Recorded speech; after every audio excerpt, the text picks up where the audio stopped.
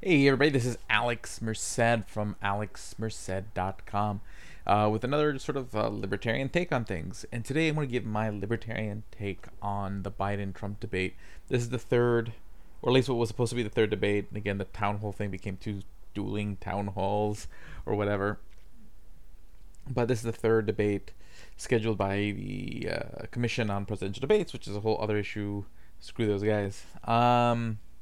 But and again, if you're not familiar, just to give the TLDR version of it, it's that the Commission on Presidential Debates is an organization made by Republicans and Democrats to make sure only Republicans and Democrats are in presidential debates. So that's the reason why I say what I say. Now, the debate last night was pretty bad. I enjoyed as a sort of political file who just really enjoys just watching political stuff, but like they're just both really bad. Like Trump is just bad because again he just has shows just such poor character and such poor temper. Um, and the thing is that is important to think about these issues and to really kind of appreciate and think through what needs to be thought through. You have to have patience. You have to have and the problem is after a while, if you can't trust what someone's saying, then it's hard to know what's true and what's not. So there's just some real big issues with Trump. And then when he'd certainly crossed the line when he brought IQ into the conversation when talking about immigration. That was just to me a line too far. Like there's just you don't do that, and it's just to sit there and cast aside or cast aspersions on the intelligence of people. Specifically, he was doing this referring to people who file for asylum for immigration in the United States and actually come back for their hearing. So people are actually following the rules. He is casting aspersions as to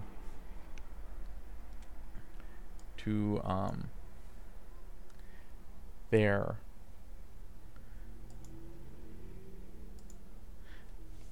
knowledge, and it's just sort of a bridge too far.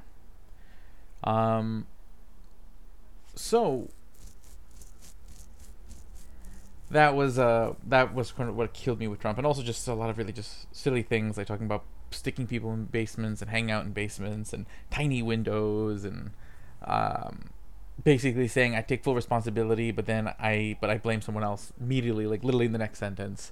It was just bad. It was definitely better in the sense that Trump gave some better answers along the way, or at least answers that were almost a better answer. Like he was getting at something that could have resembled a point. And sometimes, like, had he understood the stuff better, had he thought more critically about these things, he would have better answers. Because there are people with better answers to these things. There is sort of a counterpoint of view to the point of view that Biden is articulating. And my issue with Biden, he seems like a nice enough guy.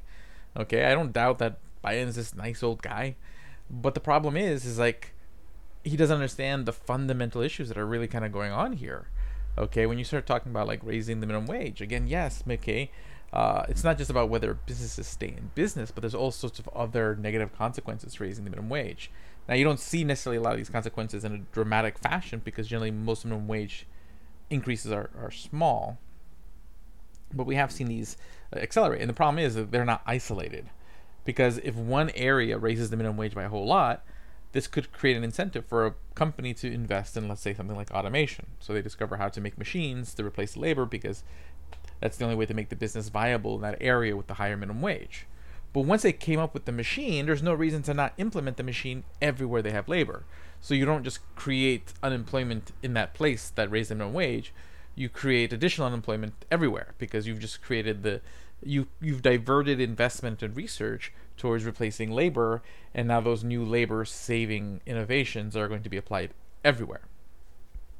So and that's the other problem with like measuring these things, is like you can't isolate, because there's also like positive things theoretically, like things that could be argued as positive things in the sense that you push up wages in X town. What happens is that now people now apply to work in that town for those jobs, which puts pressure on people in surrounding towns to raise their wages to compete to pull the quality labor. Problem is, you do have an increase in quality applicants because you've raised, what you're going to pay. But that increase of quality candidates, one, pushes lower quality candidates out of the job market altogether. So now they're just systematically unemployed because they can't command the higher wage, and that higher wage will bring in people who can command it. So you've just kind of replaced your workers with better workers, but the people you said you wanted to help are now just worse off because they can't get a job at all. But also, those people who are more qualified are being diverted from other jobs that maybe could have better used that additional level of skill, whether they're soft skills or hard skills. When before, at a lower wage, you would have had people who were good enough to do what needed to be done, and you might have been able to actually hire more individuals. They could have developed more soft skills, climbed up the ladder. So you have that sort of effect. And then, of course, there's the potential that you're reducing profits of different enterprises, which you're like, well, then they just make less money. But the profits is what you use to grow your business. So that restaurant may not expand to 2 restaurants and hire double the amount of people. The restaurant may still exist. It may not go out of business, but it doesn't expand. It doesn't have there's no profits for that business to reinvest into itself, or 2, it doesn't have the profit margins to attract newer investors for it to expand.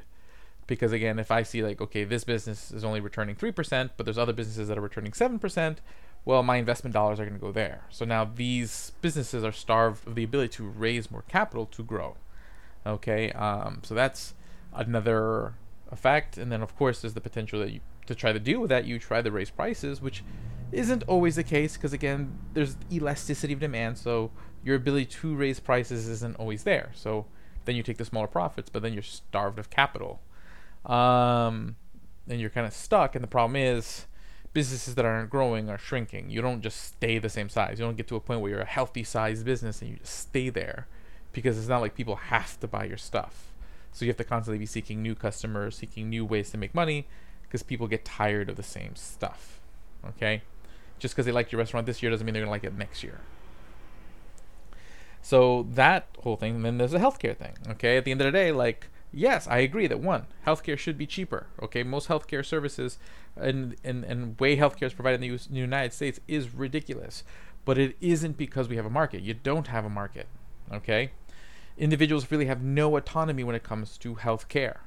Okay, basically the way healthcare works in the United States is you have a third party payer paid by a third party. Okay, which is ridiculous. So basically what happens here is that who your insurance is picked by your employer. So whether you have insurance a lot of times and what level of insurance you have is just based on what your employer decided to make available to you. So in that case, most health insurance companies, when they're creating their products aren't geared towards you, the person who's going to actually end up getting the healthcare services, but they're designed for the employer, designed for the person who sort of has the agency, the choice to pay. Some of your money be taken out of your paycheck to pay for that insurance, but you're still not involved in the decision making. So in that case, they don't care about your opinion. Then, okay, the insurance company, who pays your doctor. So when you go to the doctor's office, who pays your doctor for the most part is the insurance company. So doctors, and then they have to deal with whether they have the choice of the insurance company to decide to pay for your claims or not, which are always sort of up in the air, because even if your insurance company says they would cover it, then they may not cover it full price. And there's all these sort of like things that are up in the air, and the question is like, when will they pay for it? So doctors, have to increase their prices, and medicine companies have to increase their prices, because generally in negotiations with insurance companies they have to show it like a discount. And then 2, there's basically those insurance companies may take forever to pay, so they have to kind of factor in the interest of the time they have to wait for the money that comes in. So all this has to be factored in, which creates a very inflated price for healthcare services, because it's all designed to facilitate the insurance company making the payment, the third-party payer, who the third-party payer is not receiving the healthcare services, so they don't have any sort of they don't have any urgency to pay, and they have every reason to try to negotiate to pay less. So they want to drag out those payments. They want to really negotiate hard with healthcare providers, which limits the amount of providers who you can go to, because they may not take your insurance because they don't like the negotiations they enter. They don't like the terms. Okay, and your insurance company doesn't really care. They're not the one going to the doctor. So there's this whole level of third-party decision-making revolving around what should be, like, if you were paying the doctor, then the doctor would care about making prices that are easy for you to understand and creating a experience that's quality for you, because you are the decision maker. Okay, if you chose to buy your insurance, if you picked your insurance, again, similar, but again, ideal world, you'd be paying your doctor directly, and then again, they wouldn't have to price in all this interest for the delay in payment. They wouldn't have to price in all have to create this huge list price, because they have to price in sort of what they expect insurance companies will discounts what they will want. They'd be able to offer you a reasonable price, okay, and then they don't have to like factor in like sort of cash flow issues. Like, there's all sorts of weird issues because of the system. But if you just switch to the government, yeah, okay, maybe, you're less worried about like, okay, will you have insurance next month? But the fundamental issue far is like, okay, is the doctor going to sit there really cater their practice towards you? Okay, are the fundamental prices going to be any better when the government's doing the negotiation? They're still a third party. They still don't have the urgency to pay, because they're still not the ones going to the doctor. They have every reason to negotiate, and negotiate so hard that it pushes providers away, limiting your providers. Again, they have the same incentives that an insurance company has, because they don't want to spend the money, because they're not the one receiving the benefit. Okay, so when you create that disconnect between the person receiving the benefit and the person making the decision to pay, you're going to get this service. This is what's going to happen. Okay, it's switching the insurance company with the government. Again, you right now you have two third-party payers. You have a third party in the employer, and you have a third party in the insurance company. So you're replacing two third parties with one third party, but the fundamental incentives are still there. Okay, you might address certain edge cases around the middle, like what happens about the poorest people who might not be able to afford insurance, people with pre-existing conditions. Like, those things might be marginally addressed in the short run, but you're still not addressing that fundamental like pricing issue, that fundamental like disconnect between consumer and producer, that allow there to be enough healthcare for everyone to create the right incentives to figure out what is the right system, because none of the right incentives are connected. So, at the end of the day, when I hear Biden talk about his healthcare plan, and the other Democrats about their healthcare plans, like, I appreciate, their empathy for the plight of what's going on in the American healthcare system now, but it doesn't address the fundamental issues. It only provides a short-term band-aid that only will inevitably increase the unsustainability of what we have. Okay? Because now you're only extending it because you're just socializing the cost. You're essentially spreading the cost among everybody, but you're not stopping the drivers of the cost growing and driving the things that are driving the unsustainability. You're just kind of extending the life. Kind of like what always goes on with all these things. It's like, okay, well, these sort of weird non-marketish paradigms that we like are no longer sustainable because they don't have the right incentives. So we'll just force that on everybody to make it sustainable for a little bit longer. Like, that's it's just not the deal. Okay, so that's my thoughts on the debate. Okay, Trump again just doesn't truly care enough about these issues. Doesn't care enough to understand them enough to truly be able to articulate it in any kind of way that paints any kind of vision. Okay, I think someone else put it well last night. They were speaking relative to healthcare, but the tweet was, I think, accurate at just about these parties in general, where Democrats are the party with a bad plan, but the Republicans are a party with no plan. Okay, and it doesn't mean I want some sort of large federal intervention. I don't.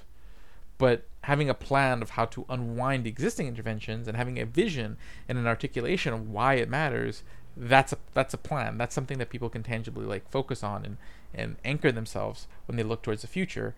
And you don't get that from Republicans. And, it's really just a fight for power, so everyone can just dole out favors to whoever contributed the most money. That's what it comes down to at the end of the day.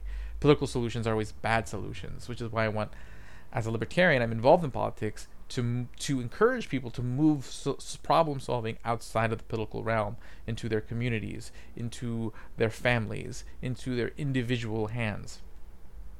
Because when we work together in a consensual manner, we get a lot more done a lot quicker, because there's a lot less of this having to wait till everybody's on the same page, because you already have control of your resources, and you get together with a bunch of other people who consent to use their resources with you on a small scale. You can get things done right away, make change now. And that's essentially what we need someone in the position of leadership to articulate. My name is Alex Merced. You can always find more of what I got to say over there at alexmerced.com. You can go become a patron, make a donation, crypto, whatever you want to do, or just check out my other content, videos, podcasts, etc. over there at alexmerced.com. Have a great day and enjoy.